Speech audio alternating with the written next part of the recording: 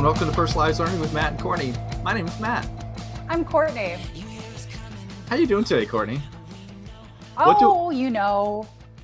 Going through the do-dos and don't-dos of personalized learning, like always? Yeah. That's what we do. That's what I do. That's exactly what we do.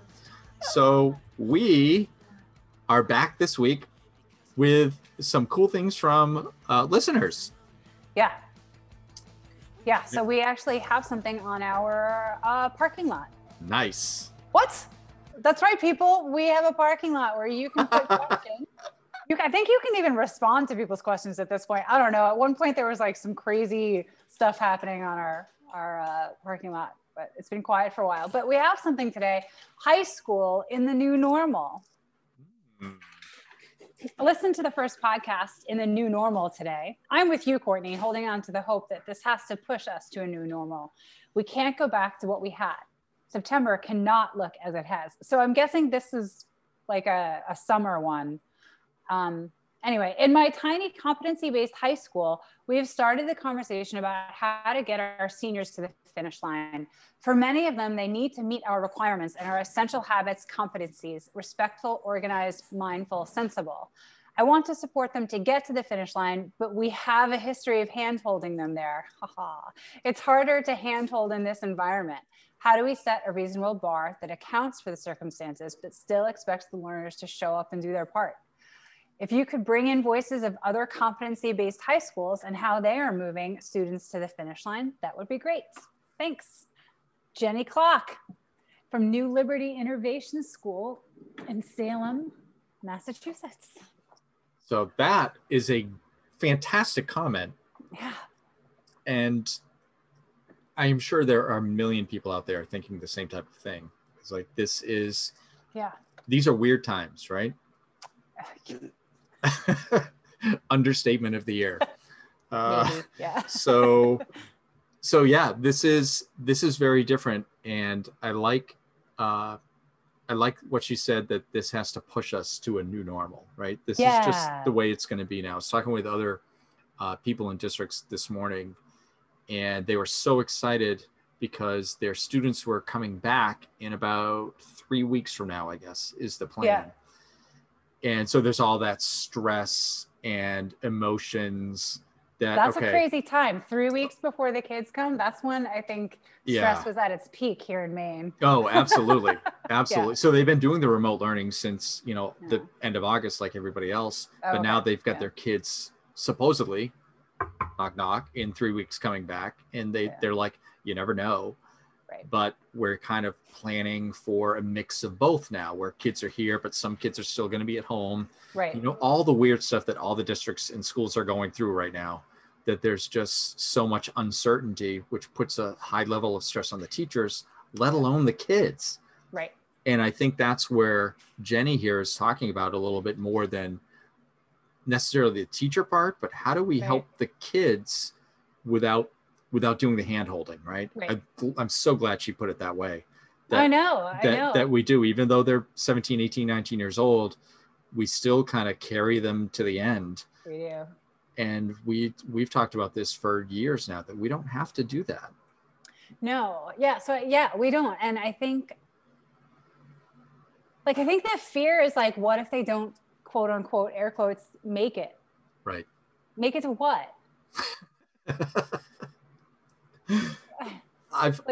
Yes, go ahead. You go first. I got a lot of responses. So good. I'm glad. Yeah. Well, I think for me, I think the crux of this is that hand holding, right? How do we set the expectations and back off, but not like back off, like no, like hands off, like what? Right. Well, you saw the expectation, you didn't meet it. But how do we not drag them across the finish line either? I think it's extremely possible. I think if we think of these things, so like their essential habits, competencies, which sounds like habits of work or habits of being, or whatever you call those things. Right. Respectful, organized, mindful, and sensible. Like, I think it kind of comes down to breaking those down into,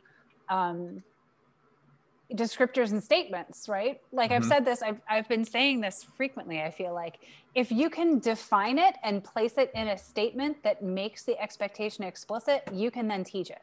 Mm-hmm. So I think that's, to me, that's the answer, is like, put those things in a continuum, whip out a progression of learning, right. And then, help learners figure out where they are and teach them the skills to do these things. Have the consequences for when they don't, do what they should be or are capable of doing, but also like, you don't fail. Like the consequence right. isn't failing. The consequence is like, how did that go for you? Like, let's kind of reflect on, talk about what you need to do differently.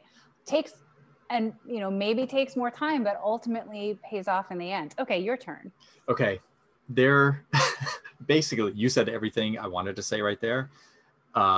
There's a lot going on there. And the first one is about having that progression, finding out where those kids are, and then teaching them how to go further.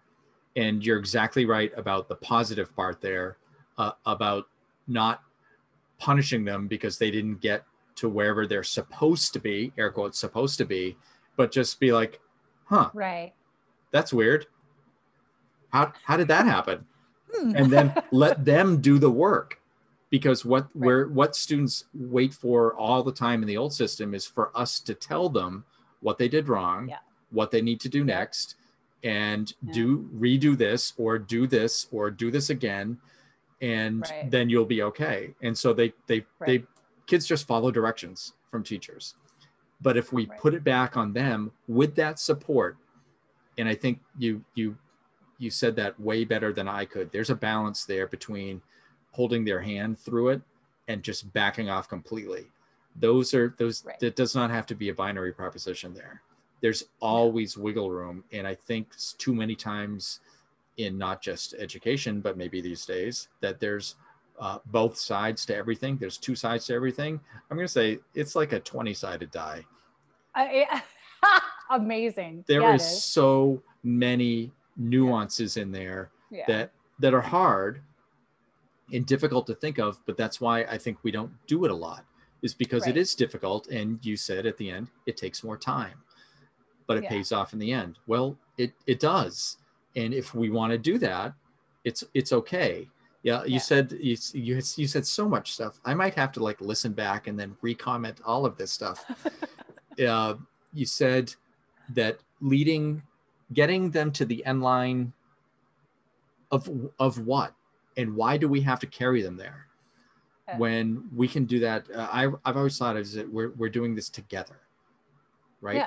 I don't want to drag kids along. I want to help them. I want to help them with whatever it may be. And if they're focusing on those 4 competencies, which it sounds like they are, in order to, she says, they need to meet our requirements on our essential habits competencies. Yeah.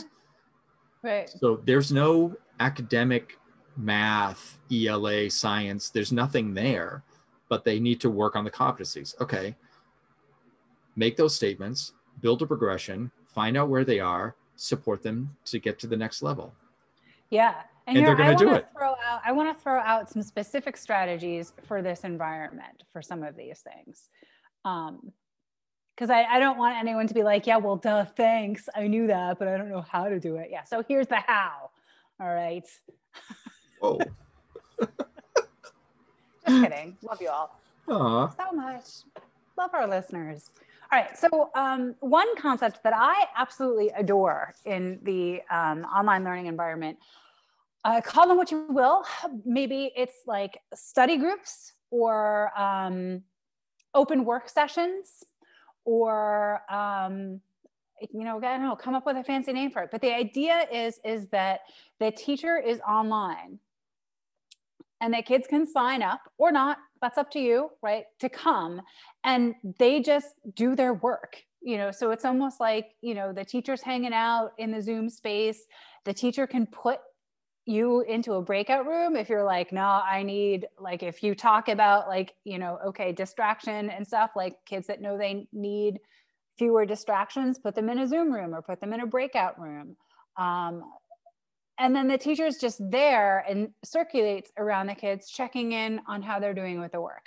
So what I can see this turning into, like optional sessions for help with things like executive functioning, for help with, what it means to be respectful in, this kind of environment, or a kind of little mini sessions like that, I think is one way to go about this.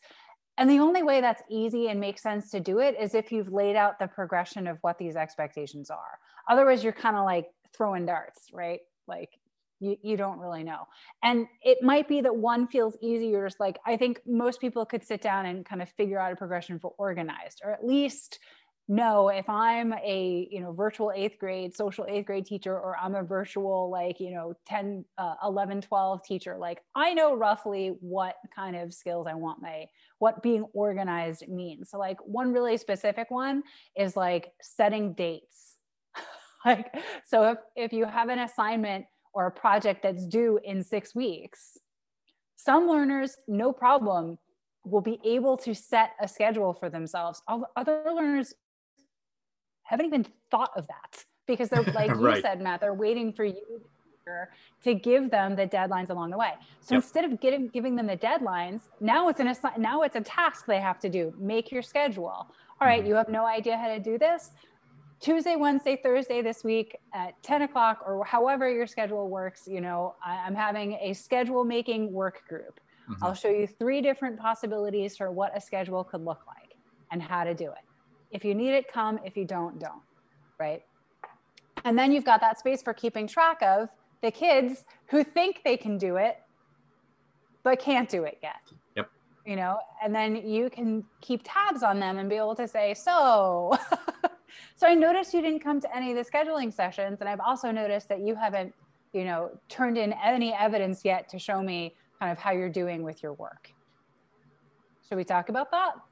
Rather than, docking points or whatever for being late, because that doesn't do anything for motivating learning. Right. That's just what I was going to say, is keep that all positive and just be open about it.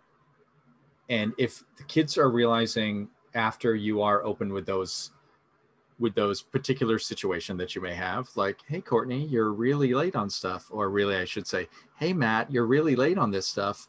Maybe you should get that description to me that I asked for 2 weeks ago. May or may not be real life right there. Might be real life. But once they realize that you're not going to do anything like grade wise, you're just going to help me get better. As a student, I am much more amenable to that kind of feedback now, that it doesn't feel like punishment on my end. And it's just a conversation of how you get better. One thing I was going to ask you about these particular learning progressions, if we don't have them, or if they're way too vague at this point, which a lot of them are, a lot of them are, I would say. They're just, vague statements that you attach things to, which works out fine, but not necessarily in an environment like this. What about involving the kids in creating those? Organization, for instance. I, as an adult, might have a very different idea of what organization looks like than it does to a 16-year-old or a 12-year-old or an 8-year-old or a 20-year-old. I'm sure you do. I'm sure I do, right? I'm sure I do. So we always want to make it reasonable for the kids, right? Whatever age group they are. So how about involve them in what those might be? So again, so we're not telling them what to do. They're doing the things that they've created, and we're just helping along the way. Yeah. So a very similar to what we do with any type of progressions. We want to make it useful for them, because it's them that are learning. We're just facilitating that along the way. Right. I almost wish districts and schools would put their energy into making progressions for these things first. Rather than the curriculum. But at least in my experience, or the academic curriculum, it has been the academic curriculum that really gets all of the attention for progressions and standards and targets. And so there's you go. There's a P-Learn MC challenge for 1 year. Don't worry about the academic targets as much and nail these down. Worry about these. If there's any year to do it, it's this year.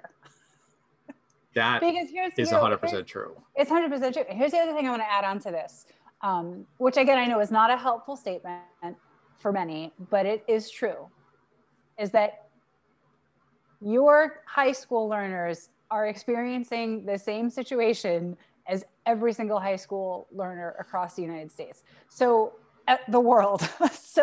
And all colleges are experiencing that too. And there's nothing unique about the experience from the school environment you happen to be working in and what information you're going to be sending colleges.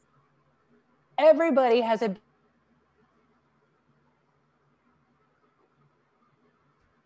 big asterisk there, their transcript this year. Yep.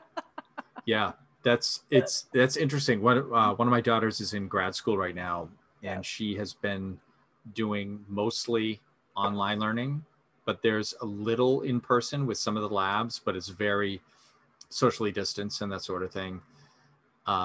She is ending around Thanksgiving, but they still have 3 more weeks of classes, including finals, that is strictly online.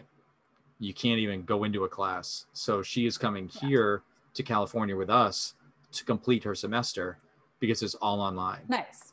And if you don't think that's weird for her, for one, because she's about to graduate in the spring and was trying to figure out, like, what does this look like for me in school? And I'm like, yeah, welcome to you and 100 million other kids in this country. Everybody is in this situation. I was talking with another district today. They are super excited that their kids are finally coming back in about 3 weeks. Yeah. They've been online since March, and 3 weeks is an awful long time because I'm hearing that, COVID cases are up everywhere. Yeah. So everybody's in the same boat, no matter where you are, no matter what grade level you teach, from pre-K to college level and everything else outside of that one. We're all on the same boat. So I'm going to push back on you on that and say we're all in the same dumpster fire storm. It's a dumpster. It's like, remember Sharknado? It's like dumpster fire NATO. We're all in that storm. We are not all in the same boat. Different people have different boats that they're weathering or not this storm in, but we are all dealing with this. So is my boat like a dinghy?